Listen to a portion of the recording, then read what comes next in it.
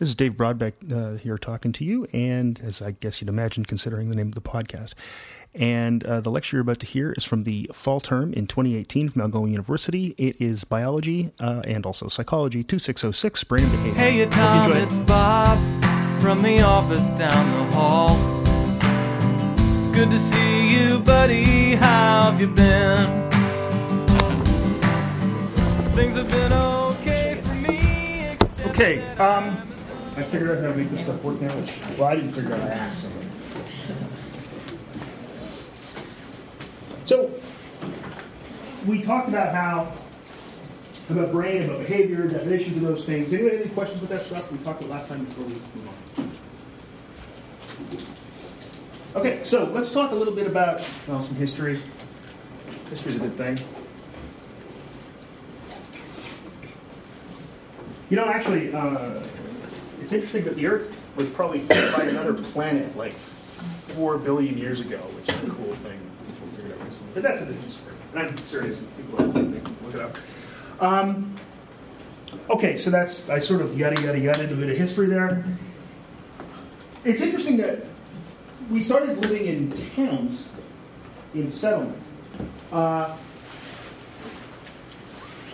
First place there were settlements was the confluence of the Tigris and the Euphrates rivers.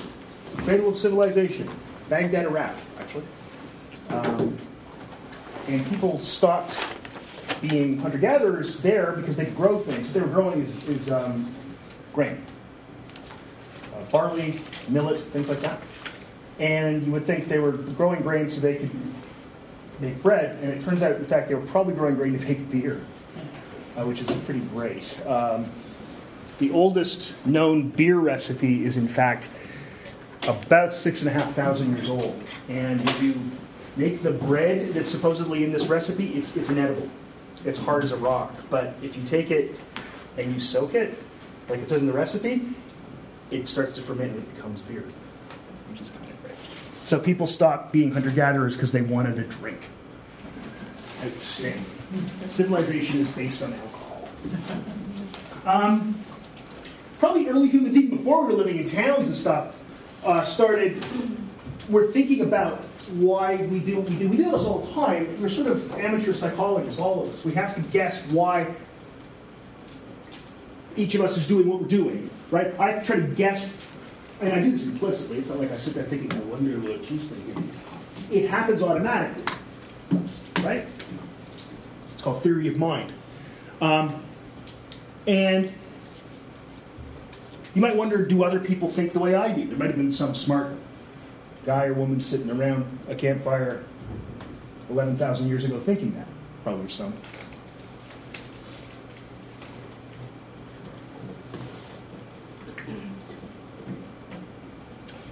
Right. So, okay, there were cave people. Then Aristotle came along. Again, I'm skipping vast swaths of history. There's Aristotle. It's an actual photo from at the time. There were not photos. It's from a statue. It's a pretty good statue. The thing is, they never put the iris and the pupil and the eyes in those Greek statues, so they always look a little creepy. Right? Now, Aristotle is one of the first, he's one of the first person that wrote stuff down that we know about. And he thought the heart was the seat of behavior, which I know today we think is stupid. It's obviously not. It's obviously your brain. But you've got to realize that he had no giants to stand on. He was doing this from first principles. And when he thought, oh yeah, well your heart, it stops beating, it stopped behaving. Actually, that's not a bad piece of logic. It's wrong. I mean, it's true that you stop behaving when your heart stops beating. But, heck, I mean, give the guy some credit. You know, no one's going to be talking about us in 4,000 years, any of us. I can guarantee that, but we'll still be talking about Aristotle. Or his friends called him Ari. I get it. So he said the heart was the seat of behavior. And it's funny, once you buy into that, as many people did, and then you notice brains are important too, you then have to double down on your position, because you're Aristotle, and you say, oh, well, why would you have a brain? Oh, I see, it's a radiator to cool your blood. Aristotle knew about other animals and saw that some animals had really big brains, bigger than humans, but not as big as their bodies, related to their body size. And it's like, well, why is that? Well, humans are smarter. Right. Tell us more, Aristotle. You're very wise in the ways of science. It's wrong, of course. But it's interesting, right? Now, others, not contemporary to him, but in ancient sort of classical period, figured out that the brain was the most important thing. One of the first people that did this was a physician named Galen. Galen was if you go to medical school, you'll read Galen when you take history of medicine. Galen's an interesting character. He wrote probably the first medical textbook that had stuff in it that worked. Now, some of the stuff didn't work too, but there were things like using honey on a wound to disinfect it, which works. Polysporin works way better. Don't use honey. But I'm saying it does work. There are antibacterial qualities. He talked about using spider webs crushed up to coagulate a wound, to coagulate the blood. And that actually works. Again, I wouldn't do that. I'd go to the hospital. If I have a wound bad enough that that there's blood spurting, and you call 9 and the 1, and then there's also a 1 you could dial after that. Or you can just yell at your phone and it'll call for you. But he was also the physician, sort of the physician to the gladiators. That's kind of a job. And by the way, most gladiatorial fights in ancient Rome were not to the death. They were more like MMA fights with weapons. There were fights to the death. The Romans weren't, there were cool things about the Romans, then other things you went, no, that's a little off. And next up, a public execution. Though people used to do that up to maybe 100 years ago. But Galen, because he was the physician to all these gladiators, realized that head injuries were bad and that they were causing behavioral changes. So he was pretty sure that the brain was the seat of behavior, not the heart. Okay. All right, so let's skip even more history. We're now at 1588 to 1679. Yes, Thomas Hobbes lived that long. He was, of course, played by Patrick Stewart. Thank you. So Thomas Hobbes is what's called a British empiricist. It was a school of thought that says that the mind is a blank slate. The contents of the mind rest on experience, and all of the contents of the mind rest on experience. John Locke, not the guy from Lost. If you watch Lost, he was named after the philosopher. Say what you will, that's not a good-looking guy. I'm just saying. He looks kind of dignified, maybe a little gruff. He looks like just not a good-looking guy. Again, no one's going to be talking about me in 400 years. They'll still be talking about He said your mind is a white paper, or tabula rasa. He said white paper because he wrote it in English, which is kind of revolutionary, but it was then translated into Latin because Latin was the language of academics up until the late 1800s. So it was translated into tabula rasa because there wasn't really a word for paper in Latin because they didn't have paper. So people thought of a blank slate. So in other words, that again, these two guys, all the contents of the mind rest on experience.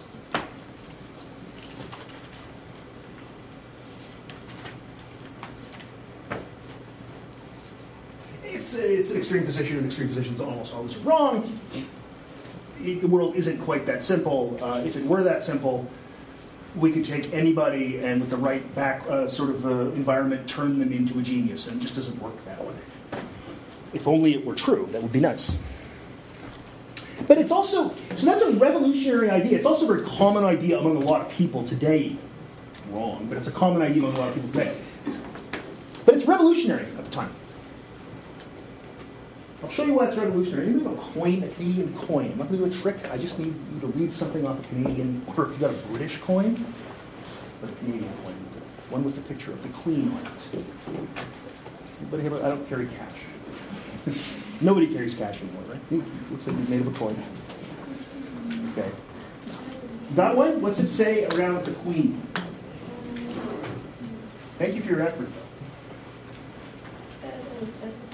Elizabeth II, that's the queen.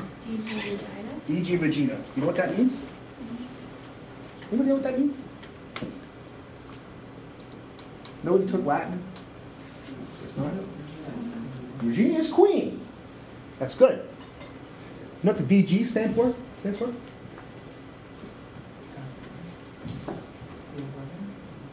It's Dea Gratia Regina. By the grace of God, queen. Now, nobody believes that anymore, that God made her queen. I imagine if Elizabeth II, if Her Majesty were here, she would probably say to us, well, God didn't do it. And we'd all have to go like that or something. I don't know how it works. I don't know what the protocol is. But, so that's tradition now. And when Charles becomes king, which, interesting, most people don't know this, he doesn't have to be called Charles. He might end up changing it. Most people figure he'll call himself George. After his grandfather. I don't know why I know that. I don't know why it matters, but it's just, I found it out this year, that's what I'm telling you. I'm very excited about it. And it'll say VG Rex. Rex is king. People actually believed that then, that God made certain people special. Well, there's the royalty, then the nobility, then the losers. What these guys are saying is, no, not true. Everybody's the same. So it's a revolutionary idea.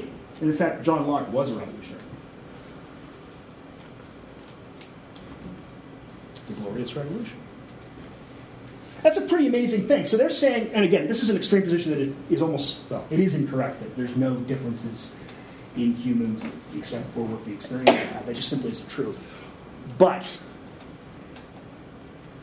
the idea that it's not all just because God willed that you would be a peasant and you would be royalty and you will be nobility. That's a pretty revolutionary idea. Now, there were people on the other side of the argument to a point. One of them's René Descartes, who, I don't know what you guys think, that picture makes him look more French than ever French, than Charles de Gaulle. He looks very French. I don't mean French from Quebec. He looks like he's from France. So, good, really, stupid American. You know, that's when he's got that look on his face. It's great. I love it. They've captured it. I don't know. He said we were machines with souls. That's cool. I kind of like that in a way. So the notion that the mind and body are separate, I don't like that much. But he said that the soul is different from the body. Now the interesting thing is, half the time when you read Descartes, it's better to read the French if you can. You know, it's kind of archaic, but when you read it, half the time I think he means your immortal soul. He was quite Catholic. But the other half the time he means your mind. And it's hard to tell when he means one and when he means the other. But it sort of gives academics permission to study the mind on its own without worrying about the body. That's a crazy notion, but it's when he said they're separate things, right? You've got, like I said, kind of permission. This is a great intellectual saying it's okay. It's a separate thing. Study that. He said animals have no soul. They're just machines. Now that fits in the church doctrine, right? Because there's dogs don't go to heaven. The Catholics, is that right? Right? The animals don't go to heaven. I don't know. Stop being Catholic on this theory. I'm not baptized. I could be Pope. I could be elected Pope. Baptized male. Church 6 times. Mostly weddings.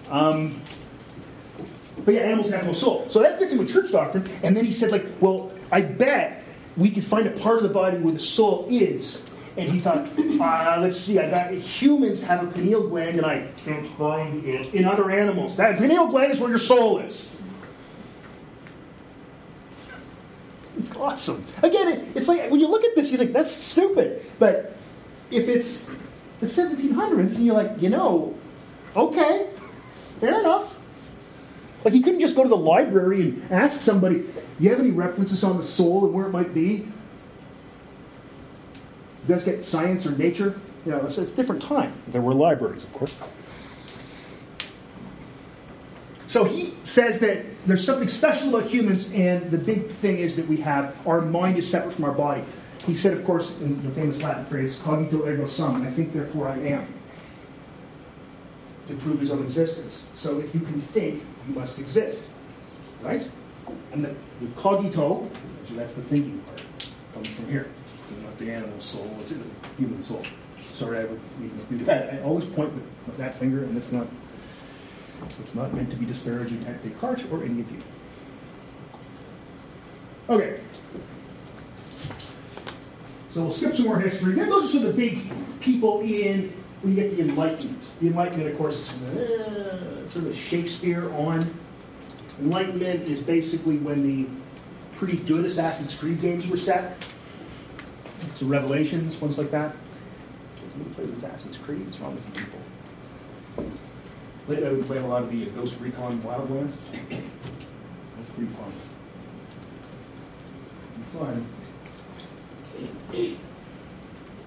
I played it because my son was playing it, and then I joined his session. And he doesn't have the idea that you're supposed to sneak around. His idea is you just come in, guns blazing, and shoot at things.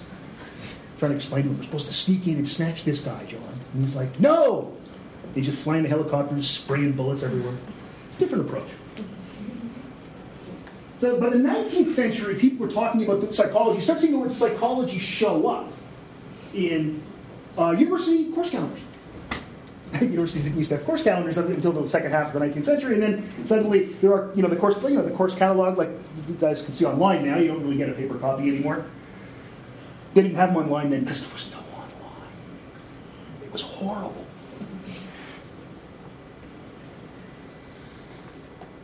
Sometimes you'd walk away from a discussion. Up until 10 years ago, people would say, do you know this? I don't know. And you just walk away. Because now what you do is you go, well, we could Google it. No questions are left unanswered anymore. Kind of weird. The world's weird. So people in the 19th century are talking about psychology.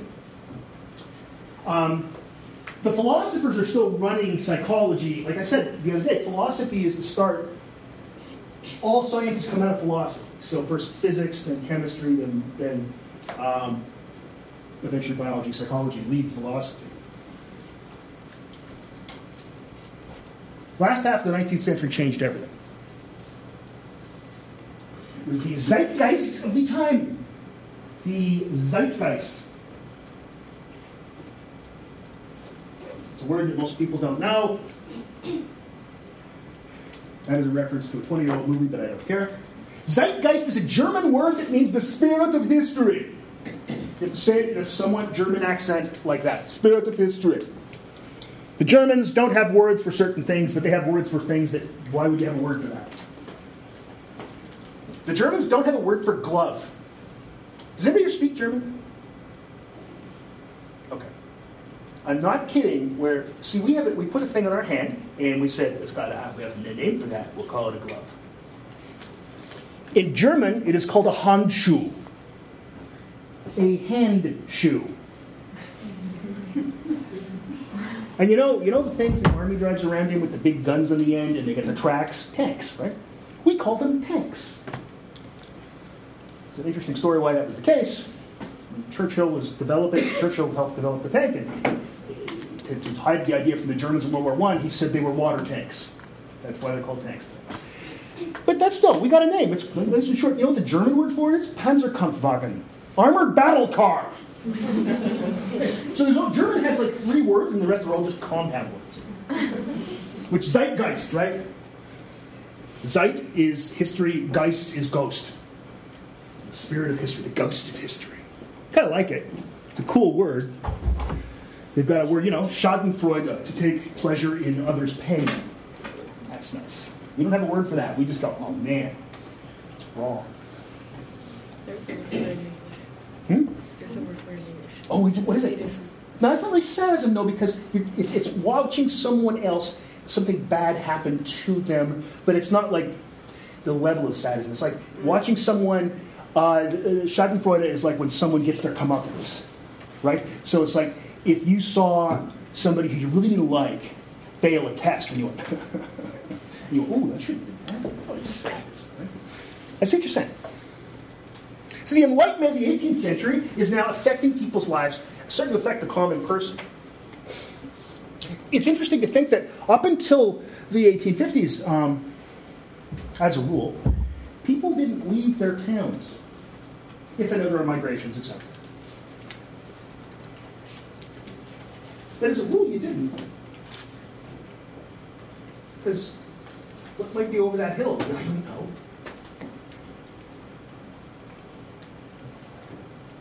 Why would I ever leave town? I have a business here. I make barrels. Like my father did, and his father, and his father, and his father, and his father. My last name is Cooper because I'm a Cooper. I make barrels. That's what a Cooper is.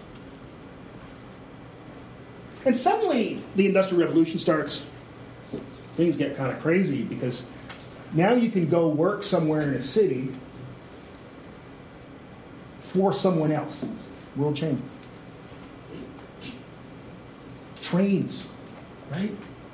People are traveling on trains. It's like that show Hell on Wheels. Everything's a TV reference to it. Pretty much everything. Hell on Wheels, by the way, is a great show. Mr. Bohannon.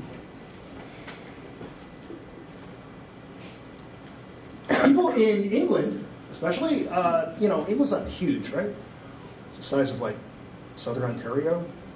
There's 65 million people living there. Wasn't 65 million then, but it was like 30 million, and people are traveling by train. And even in London, in the UK, the capital of the British Empire at the time, they built a subway in the 1850s, the first subway, the Tube. And it was steam trains. I bet that was pleasant to be in those tunnels. Coal-driven steam trains. Delicious smoke. People are coughing, going, boy, this Industrial Revolution, it's great. I work 14 hours a day, I get paid hardly anything. Sundays, leisure time after church. So, the thing is, technology is affecting people now.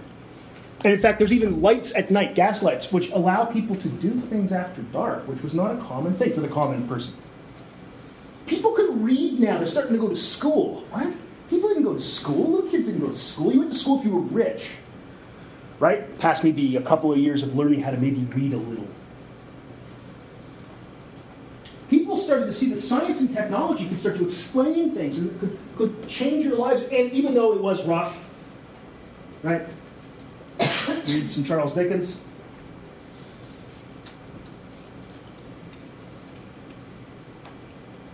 Things were progressive. It was weird.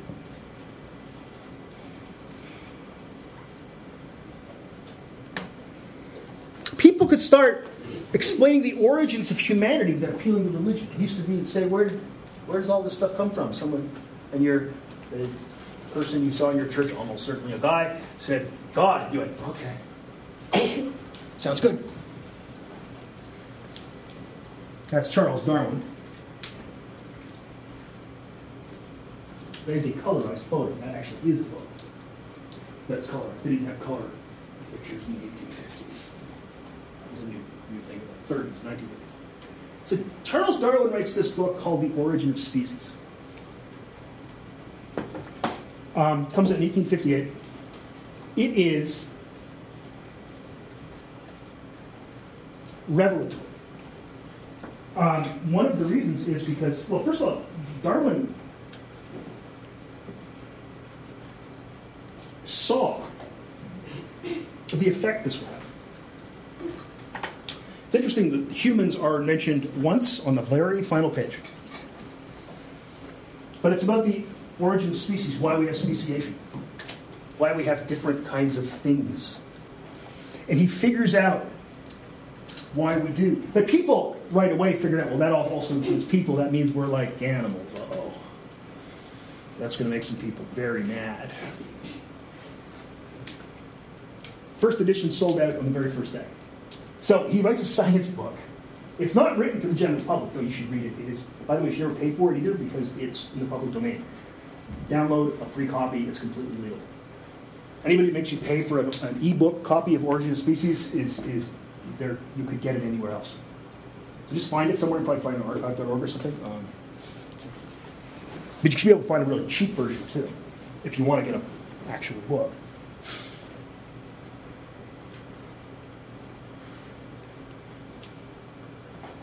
So the thing is, at this time, in fact, there's a great story that it starts. This really hits sort of society in London, and people are saying, "Well, what? This is a big thing." And a person, there's an apocryphal story, so it's probably not true, of someone saying to a woman, "What do you think of Darwin's book?" And she says, "Well, I hope it is not true, but I hope if it is true, it is not widely known." And of course, Darwin changed the world, and in fact, helped. There's no biology before Darwin. Right? The biology students in here know that. So you figure out anything with science. That's something that seemed intractable. Something that seemed like how could you know something like that? And then you can. That's pretty nifty. So the theory he comes up with is called evolution by natural selection. And here's it's a quote I like. I don't know where it comes from. It's what it says anonymous, but it's the theory of natural selection is so simple that anyone can misunderstand it. And it really is simple. It's a trivially easy idea, or set of ideas. So Darwin, along with everybody else that was a naturalist, so these are people that were, I guess we might call them biologists today, but they didn't really call themselves that then because it wasn't a term. So you're somebody who goes out and collects specimens, that kind of thing, because there's nothing else you can do. Because there's no evolution to be the backbone of biology.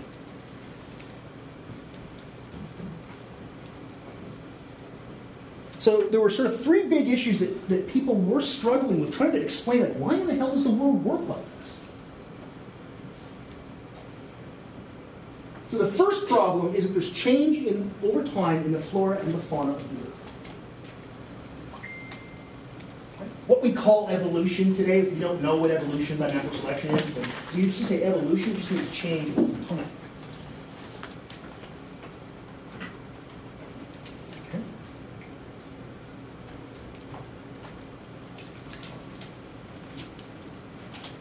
People were digging up fossils and they were finding animals that didn't exist. Extinct animals. All right.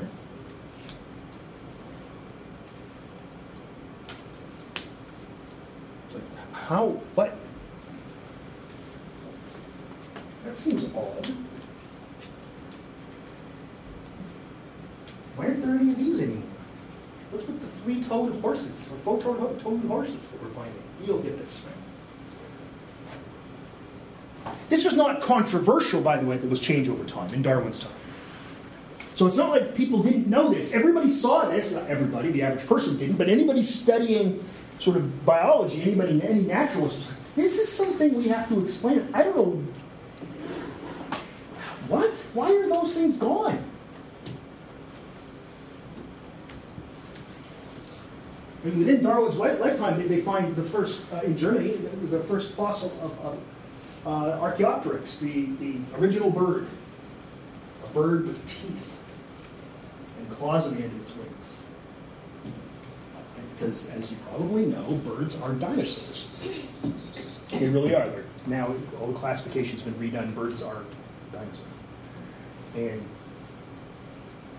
just think of a bird about that big with a beak, but with teeth in it and claws on the end of its hands. Scary dino bird.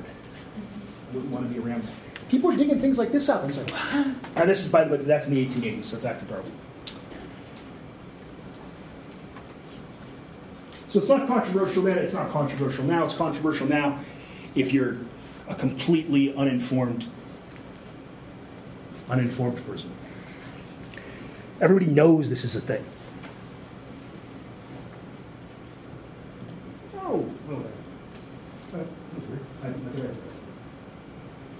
Second problem, there's a taxonomic relationship among living things.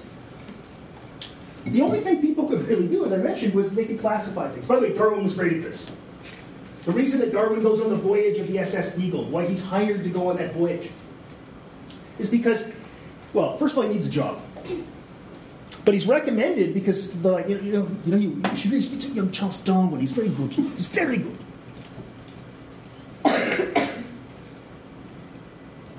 Excellent beetle hunter. Like he was just big into collecting. That's one of the reasons the Beagle Voyage is about science, which is kind of great.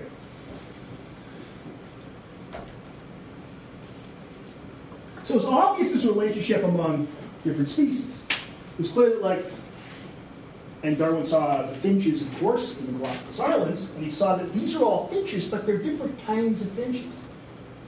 People saw there were different kinds of cats, tigers and lions, jaguars, cheetahs, house cats. And you go, those are all more similar to each other than they are to, I don't know, dogs.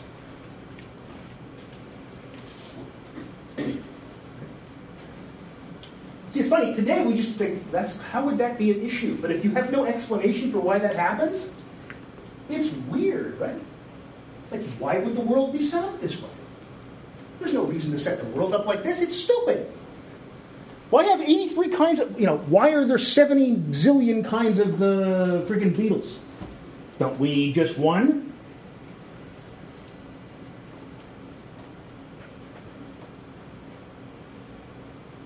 So that's, again, today it seems like it's not because it's not a problem today. We understand how the world works. But at the time, it just seemed weird.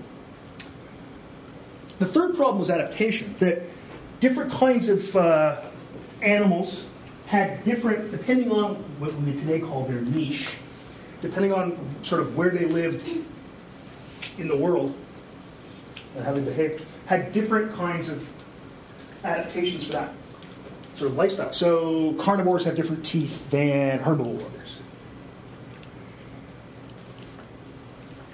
Or, think about it even within an animal. Right? My eyes are clearly part of me, and so is my, pancreas. But they do different things. How's that possible? That's weird too. Again, today we just realize that we've explained this now. But realize, again, in the 1850s, people were like, I don't know. And the appeal that most people had was it was designed that way. And who designed it? Well, God did. And scientists were like, okay, that's great, but it's not a satisfactory explanation for me because it doesn't help me understand the mechanism. Questions so far about what these problems that Darwin saw were? You good? So the solution provides a mechanistic account. In other words, it tells you how it works, the mechanism, how these things occurred, and how all three of these are intimately related.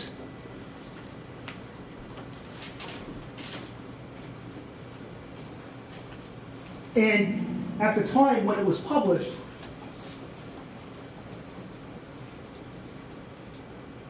people were like, oh, yeah, of course. Damn, why didn't I see that? Because it's really good science very often is like that. Not all the time, but very often groundbreaking ideas are really simple when they were standing right in front of you, but it took a great mind to figure out how simple they were. I would argue that Darwin discovering evolution by natural selection is the most important scientific discovery of the last 500 years. You could argue other ones, but I would say, Richard Dawkins said, biologist Richard Dawkins said, if we ever are contacted by aliens, they're not going to say, do you know about special relativity? They're going to say, have you discovered evolution by natural selection? Because it's this thing, where do we come from? It's a pretty neat question. And to have an answer that has stood the test of over 150 years, and it just gets tweaked. It gets tweaked a little bit. It doesn't get thrown out because it works. And good theories are like that. They are fruitful in that they cause research to happen. They answer a lot of questions, and they organize data. This does all of those things. It actually makes biology possible. as a discipline. Okay. So how does it work? First thing is, there's competition among living things. So more things are hatched or whatever, born, than survive and reproduce. That reproduction itself occurs with variability. And there's variability among individuals. And that variability itself is heritable. In other words, the characteristics that you have are heritable. There's no genetics back then. Well, there was genetics. It just hadn't been discovered.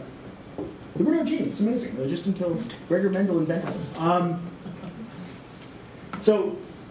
But Darwin knew somehow there was a mechanism for inheritance from parent to offspring. And he realized it wasn't just an averaging of the two, some sort of blending of the two.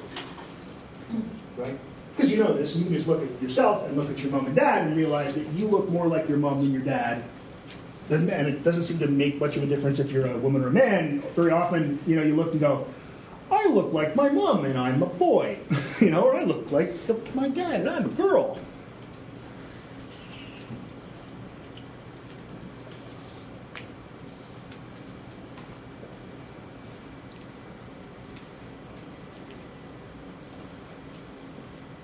Okay. So selection determines what individuals enter the adult breeding population. Okay. Selection determines what individuals enter the adult breeding population.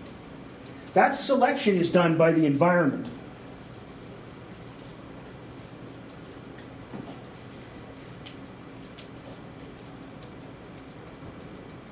So those who are best suited for that environment reproduce. Because the other ones die. Or aren't as successful. And then they pass these well-suited characteristics on to the young. So for example, and this was in Darwin's time, industrial revolutions happened, there was a moth it's all about moths, isn't it? The whole course is about moths. It really is it? This is my second real lecture and moths are being mentioned again. There is a kind of moth called a salt and pepper moth. It's called that because it's got white wings that are flecked with black. Looks like a birch tree, looks like birch bark. In fact, the function of that coloration is to hide on a birch tree and a bird doesn't see it so easily, so you'll get eaten. Pretty good system. Then the Industrial Revolution happens, and I don't think any of us have any idea what it was like in the 1800s in the UK. Or in a big city in North America, or Europe.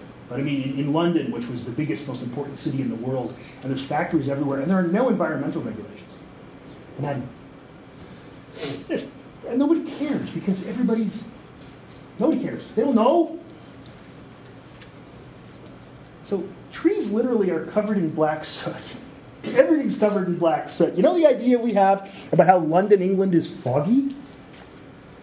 It's actually not foggy. That all comes from Dickens novels and things from the time.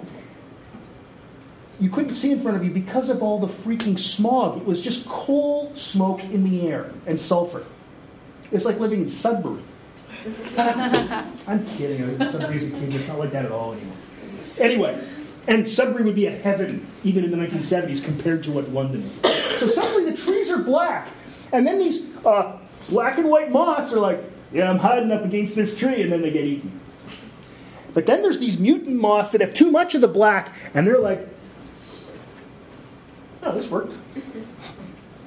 And they mate with another one, and they're not going to mate with a speckled one. You know why? Because they're all dead. They mate with another darker colored one.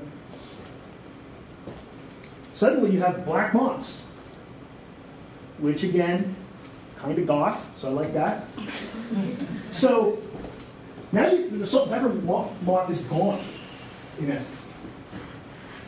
Then after World War II, there's some environmental regulations coming in, and eventually in the 1960s and 70s, things are cleaned up. It isn't all black everywhere. Right? Now the birch trees actually have white bark again. And the salt and pepper moth, the completely black colored moth kind of disappears and is replaced by a salt and pepper. That's nature, natural selection, doing the selection. It's the same thing as Darwin talked about artificial selection, and that's when somebody does the selecting. That's like when you do selective breeding of well, Darwin had pigeons. There's a great movie called Darwin. You should watch it. And it's he's got a guy who takes care of his pigeons. Darwin was not poor. So he has people on his, what is it called? That movie with Darwin was? I forget what it was called. It's really good, though. I remember that. And this guy would breed pigeons, and he'd take two fast ones and breed them together to make a faster pigeon. Where do you think we got cows from? Cows don't exist in nature. Humans invented cows. We crossbred these things called aurochs, which are they're all gone. You know, humans. We killed all of them. But we crossbred them, ones that were nice and pleasant, and ones that gave a lot of milk, and ones that were gave a lot of meat, and we ended up making cows. If you released cows out of the environment today, they release the cows! Free the cows! That's a sign. I'm carrying a sign. Free the cows. The cows would not last long because they'd be walking around going, I don't know. I'm a cow. Sheep are like that too. We invented sheep. Native people in North America and South America invented corn. You know the corn on the cob? You know what corn used to look like before people just crossbred corn? Because I had one kernel on it. Delicious. It's a lot of work. But they crossbred corn. A lot of the vegetables we have today, North American varieties, were discovered by First Nations people. And what they did is they crossbred. So farmers the world over knew this. And everybody's like, well, where does the variation come from? And it's like, well, maybe nature's doing it too. Questions about that? Okay, good. So,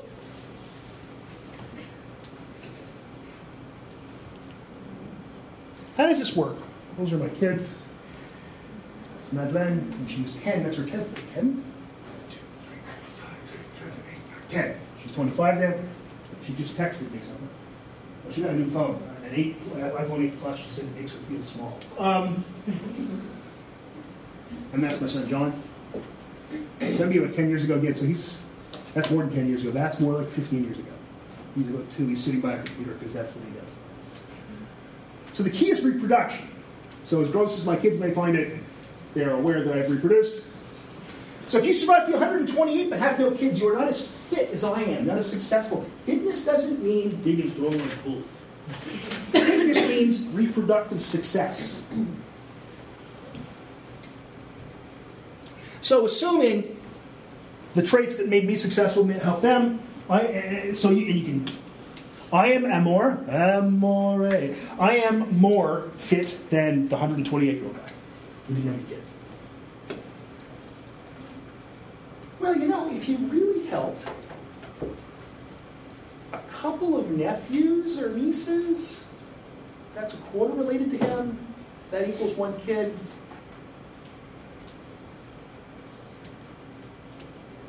It's called inclusive fitness, and it's beyond the scope of this course. Did you give your life for your brother? No, but 2 of my brothers. Because that includes me. 5 and 25 as well. So, cold calculating genetic thing there. By the way, more recent pictures of me. My son believing he's taken over the Canadian government. That's last year, so he would have been 16 there. Did you ever go to White Pines High School? Because there's a kid who used to read the announcements, John Broadback. That's it. And then that's Maddie giving a presentation at a conference about hippocampal function in cowbirds. Because she went into family business. So yeah, she do grow up. So she's 25. That's her getting her master's degree last year. She's a PhD student now. So So survival of the fittest is not about, which, Darwin never said survival of the fittest. He never said that. It has, those are the most offspring who reproduce. So it's not just about having offspring, it's about having offspring who are successful. Okay. So the answer to our trilogy of problems is descent with modification. This is actually from the quotes there because it's from Origins. Descent with modification from a common ancestor, not random modification, but modification shaped by natural selection. Modification shaped by natural selection.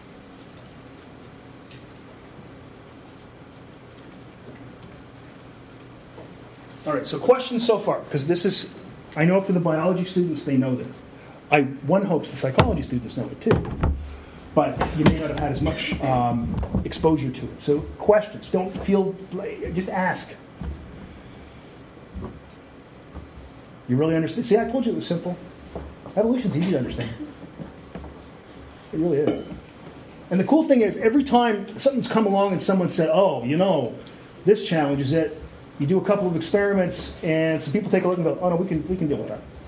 It's a really amazing theory. Not a lot of things last that long in science. So suddenly now you have a discipline called biology. Eventually you get a discipline called psychology. It's in the 1870s. So 20 years later, psychology starts to split off into philosophy. At the time, it didn't have a big unifying theory like biology does. It's kind of getting one thing, which, interestingly, is evolution by natural selection, because psychology is a life science. So I talked the other day about cause and function, how to understand cause of behavior and function of behavior. The causal part of behavior refers to immediate cause, stimuli or genetics, that kind of thing. The function is about evolution and about what the behavior accomplishes. So what's the behavior accomplish, and what's its evolutionary history? Now the problem here is behavior isn't fossilized very well. Right? It just doesn't. We can make inferences, like if we get a nest of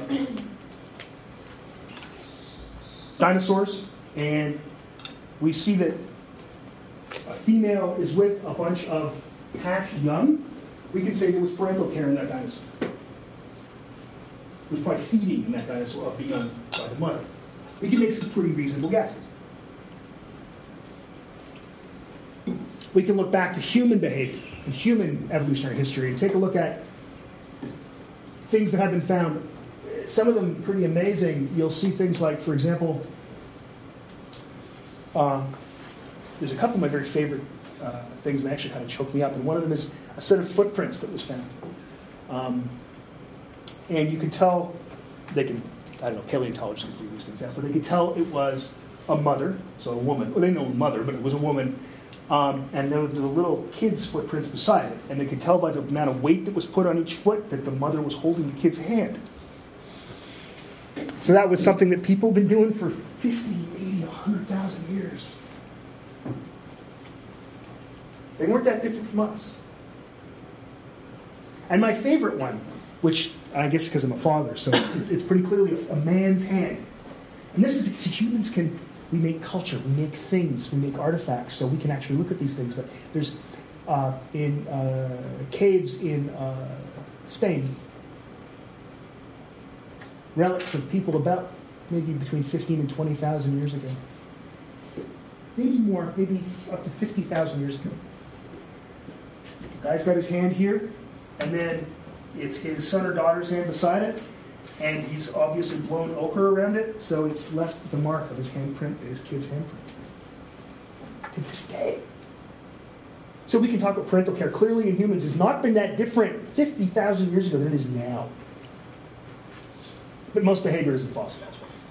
Until we started writing things down, and then we can say, okay, the ancient Romans lived like this, because here's what they said. So that stuff really kind of gets to me. Never used to, but then I had kids, and then everything changed, and nothing else in my life had any meaning. Kids will do that. In a good way. In a pretty good way.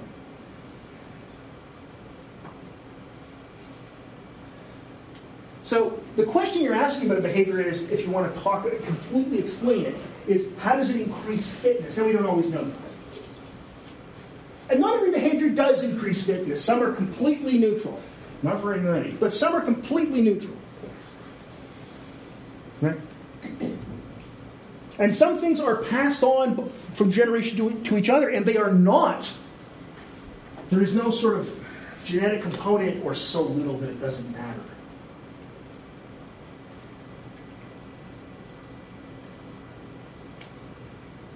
So little that it doesn't matter.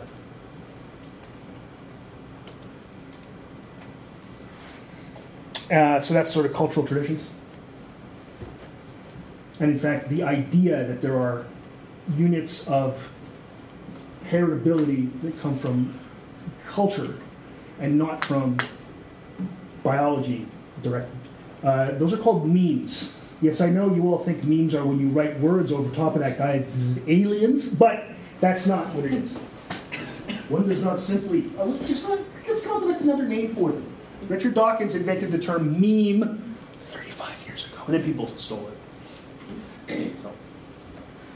Anyway, so they may still, fashion is one, something like that. So, I don't know. Music you like, whatever. Let's talk about humans. So we split off from the chimps about 5 million years ago. And I shouldn't say we split off from the chimps. I should say that humans and chimps split off from a common ancestor. And it may be a little longer than 5 million now. More recent data suggests that it might be as much as 7 million years ago.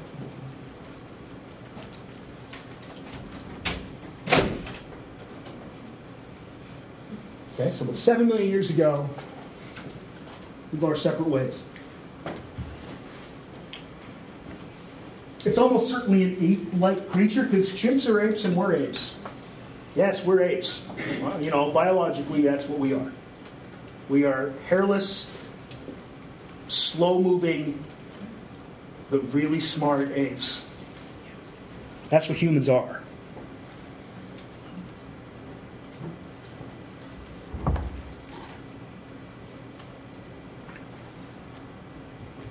And for a long time, that's what we were. We were sort of short, and we were getting less and less hairy.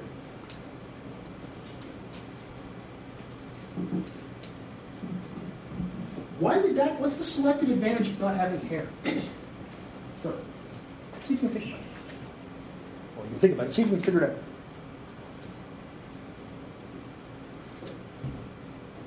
Yeah, go ahead. Move faster. So you can what? Move faster. Why would it make you move faster if you have fur? You're very close, but I'm just assuming because of the theory that swimmers shave and stuff in order to go through the water more quickly. Yeah, it's like tenths of a second, though, right? For the same purpose. No, but you're very close. But that's like tenths of a second. But if you think about this, we're not strong. Like if you got into a ring with a chimp, you'd lose. Right? So if you took a swing at a chimp, it'd kill you.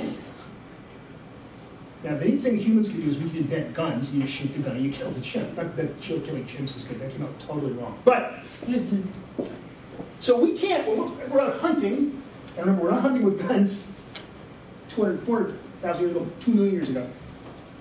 We're hunting with maybe rocks, maybe spears. We can't outrun the animals. We can't run 50 miles an hour. So if you look at the pattern of the gait, this is like I talked with the spacing of fossilized footprints.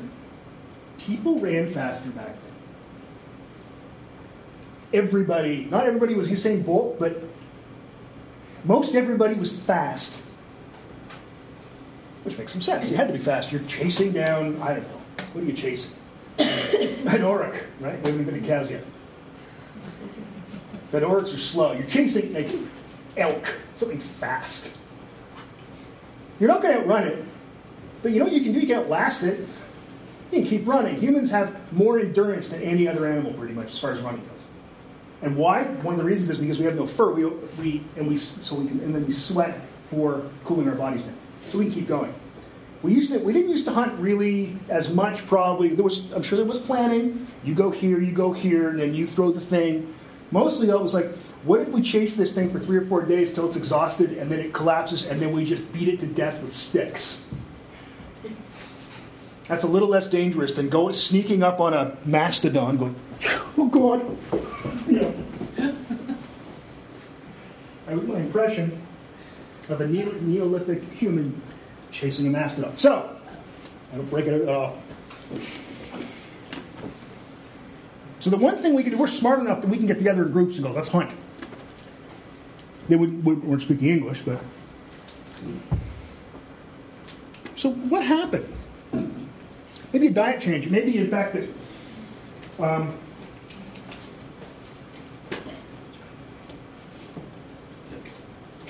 one follows the other. It's really weird. We were able to get a lot of food, a lot of nutritional value out of marrow and bones. So we could butcher animals. Okay? Split bones and suck out the marrow, which is, by the way, delicious. Cooking really helped. Was it humans who invented cooking? It was probably like Homo heidelbergensis that invented cooking. So they had fire, and then you put... It's easier to digest cooked food. Yes, I know people, I'm on a raw food diet. Good, have fun. But even cooking maybe changed everything and made us human. But you go have your raw food. That's good. You like that? And the myths of the people that are into that say it's easier to digest raw food. No, it simply isn't. That is just it's completely wrong. It's amazing. But it's probably cooking. It's probably becoming an omnivore. So we ate everything. Humans will eat anything but wood. The only thing we can't really eat is cellulose. We can eat anything else. We can eat meat and grains, and fruit, and everything. By the way, this is when people say, well, I'm on the paleo diet. Really? You eat a lot of bugs? Yeah? A lot of grubs? Just grass? You ever eat just grass? Remember, we were not... Where's the variety in food that we have today? Just saying I like meat is fine. You have to say standing up is probably the most important thing of the whole deal. So standing up is interesting because one of the things is that you have to pump blood uphill when you're standing up. Very few mammals are on 2 feet. Kangaroos, kinda. Most animals are on all fours. Your heart doesn't have to be so powerful that it has to pump blood uphill, up to your brain. Your brain uses, 75% of your glucose and a quarter of your oxygen. You kind of need a heart, the blood, and that's what transports it to the brain. Wow. So we get this, when we stand up, and we probably stand up so we can see over tall grass. This is a good guess. On the savannah of Africa. We're all Africans. Look out. And that's an advantage. Nothing else is doing that, so we can see stuff. Oh, over there is a bunch of wildebeest. Want to chase them until they collapse and we'll beat them to death. On the way, we'll eat some bugs. We did. But now when you have this heart, it's very powerful, pumping uphill, you now have the capacity to develop this huge brain. And we have, related to our body size, not the biggest brain in the animal kingdom, but it's up there. It's up there.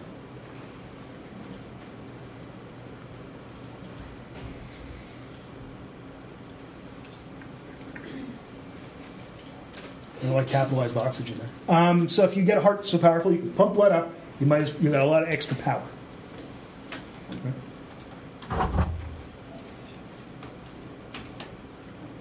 So you get a bigger brain. See, like I said, we don't have big teeth. Right? We look at a chimp. Our closest relative is a chimp. We share about 99% of our DNA with chimps. There's very little difference between us and chimps. That difference is a pretty important difference, but there's very little difference genetically. We don't have big teeth. Chimps have big teeth. We can't run that fast, most of us.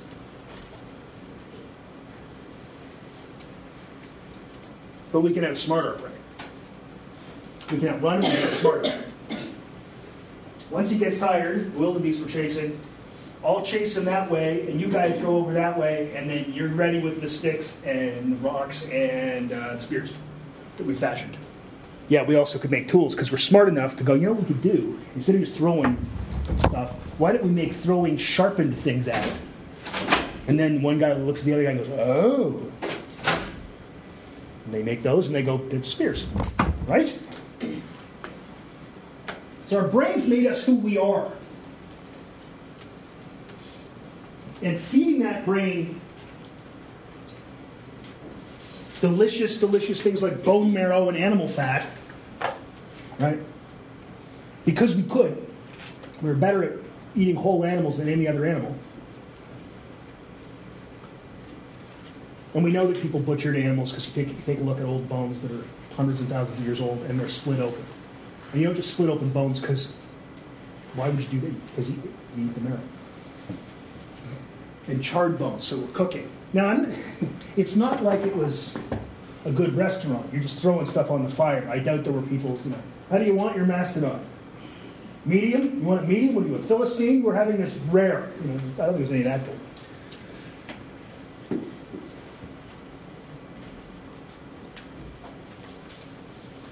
So, am I saying that big brains mean big smarts? I kind of am. The idea of the encephalization quotient. So what you do is you arbitrarily say if we divide brain size by body size, and we arbitrarily then set that for rats is 1.0. It's just to get a scale. We're about a 5.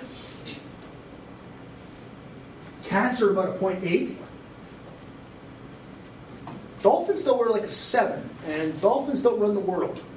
So this isn't perfect. Right? Dolphins are probably pretty smart. But they aren't human smart. Like, there's something pretty special about dolphins don't walk around talking to each other about where dolphins come from.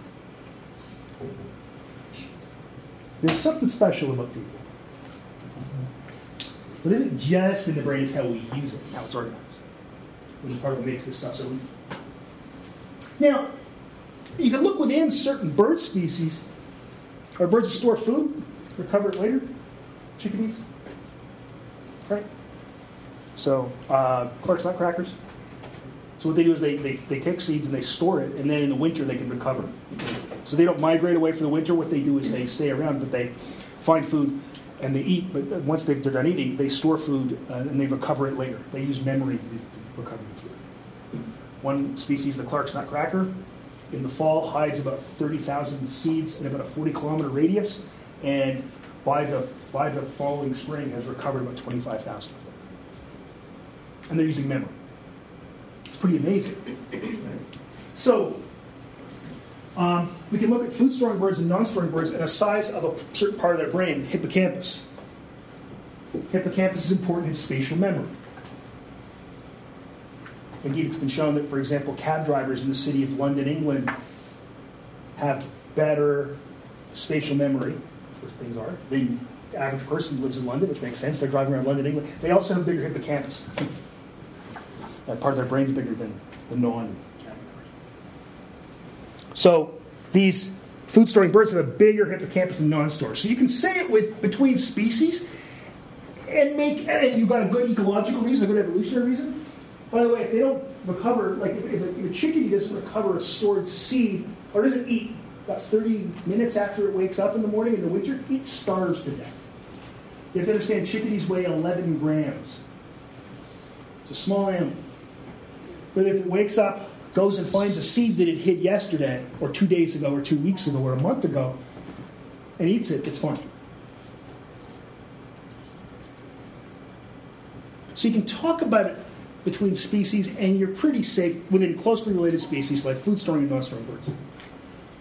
Okay?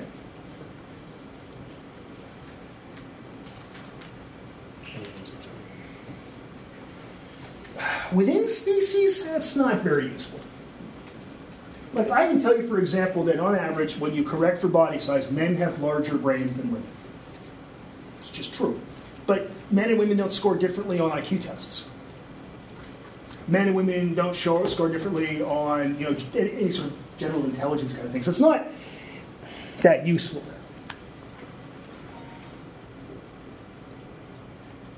So within species, you probably can't say much, right? So I can't just measure your brains and say, well, you have the brain pan of a stagecoach tipper, Smooths. So you remember that Simpsons reference? That's good. So you can't really within, but you can between. And humans are so closely related. It's interesting. We all look pretty different, right? You look around the room, we all look different. But we are the most inbred mammal, except for cheetahs, of all the mammals. About 250,000 years ago, almost all humans died. Probably somewhere between 200 and 2,000 humans were all that was left. It was a big climate change thing. Ever heard about that? So it's interesting that while we all look very different to each other, you might think, well, chimps all look different. Chimps are way more diverse than we are, genetically. At the very most, everybody on Earth is at the very most each other's 26th cousin. And there's 7.5 billion of them. We are one species, we're one people, but the cool thing is I don't want to sound all join hands and sing Kumbaya, but we're almost like one big family. It's very cool. Right? So the looks are very deceiving because we're way more similar than any other animal species. If aliens did come, they'd go, ew, you're all related. Like, they'd be all freaked out by us. Which is actually, I think, kind of neat because I like concentrating on the similarities between humans rather than the differences. Anybody have any questions? I don't want to start the next bit because it seems stupid. Because we got like 8 minutes left. It seems kind of silly. Unless, do you feel cheated out of your tuition? No? Okay. I'll see you next time. We'll start the next bit. Thanks, everyone. Things have been okay for me, except that I'm a zombie now. I really wish you'd let us in. I think I speak for all of us when I say I understand why you folks might hesitate to submit to our demand. But here's an FYI, you're all gonna die screaming, all we wanna do is eat your brains. We're not unreasonable, no one's gonna eat your eyes. All we wanna do is eat your brains. We're at an impasse here, maybe we should compromise. If you open up the doors, we'll all come inside and eat your brains. I don't want to nitpick, Tom, but is this really your plan? Spend your whole life locked inside a mall. Maybe that's okay for now, but someday you'll be out of food and guns, and you'll have to make the call. I'm not surprised to see you haven't thought it through enough. You never had the head for all that bigger picture stuff. But Tom, that's what I do, and I plan on eating you slowly. All we wanna do is eat your brains. We're not unreasonable, no one's gonna eat your eyes. All we wanna do is eat your brains. compromise. You open up the door, we'll all come inside and eat your brains. I'd like to help you, Tom, in any way I can. I sure appreciate the way you're working with me. I'm not a monster, Tom. Well, technically I am. I guess I am.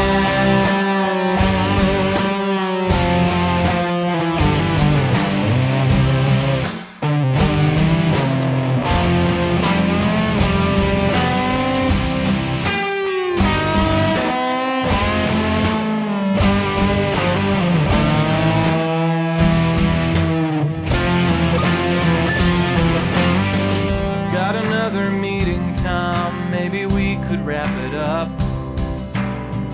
Know we'll get to common ground somehow. Meanwhile, I'll report back to my colleagues who are chewing on the doors. I guess we'll table this for now. I'm glad to see you take constructive criticism well. Thank you for your time. I know we're all busy as hell. And we'll put this thing to bed when I bash your head open. All we wanna do is eat your brains. We're not unreasonable. I mean, no one's gonna eat your eyes. All we wanna do is eat your brains. We're at an impasse here. Maybe we should compromise. Open up the doors, we'll all come inside and eat your brains. Thanks for listening to the lecture. All of the audio is available, of course, on iTunes or whatever podcatcher you're using. Just search for Dr. Dave Brodbeck's Psychology Lectures from Algoma University, which is the most ungainly title ever. These are released under a Creative Commons copyright share like 3.0 Canada. You can't use these for commercial purposes. You feel free to share them and feel free to mash them up any way you want, but if you do that, that means I get to do the same thing with your stuff. Sort of like the GNU license. I hope you learned something, but if you didn't, unless you're one of my students, I really don't care. The music, by the way, for each song, for each episode, lecture, is available. They're all podcast, like PodSafe music. So if you want to find out about the bands, there's links on my website at people.aoc.ca/Brodbeck. If those links don't work, just contact me and I'll find out. Often I put links actually in the if we call them show notes or blog posts. So buy these people's music. They're making the stuff available out there. Thanks everybody, and we'll see you next time.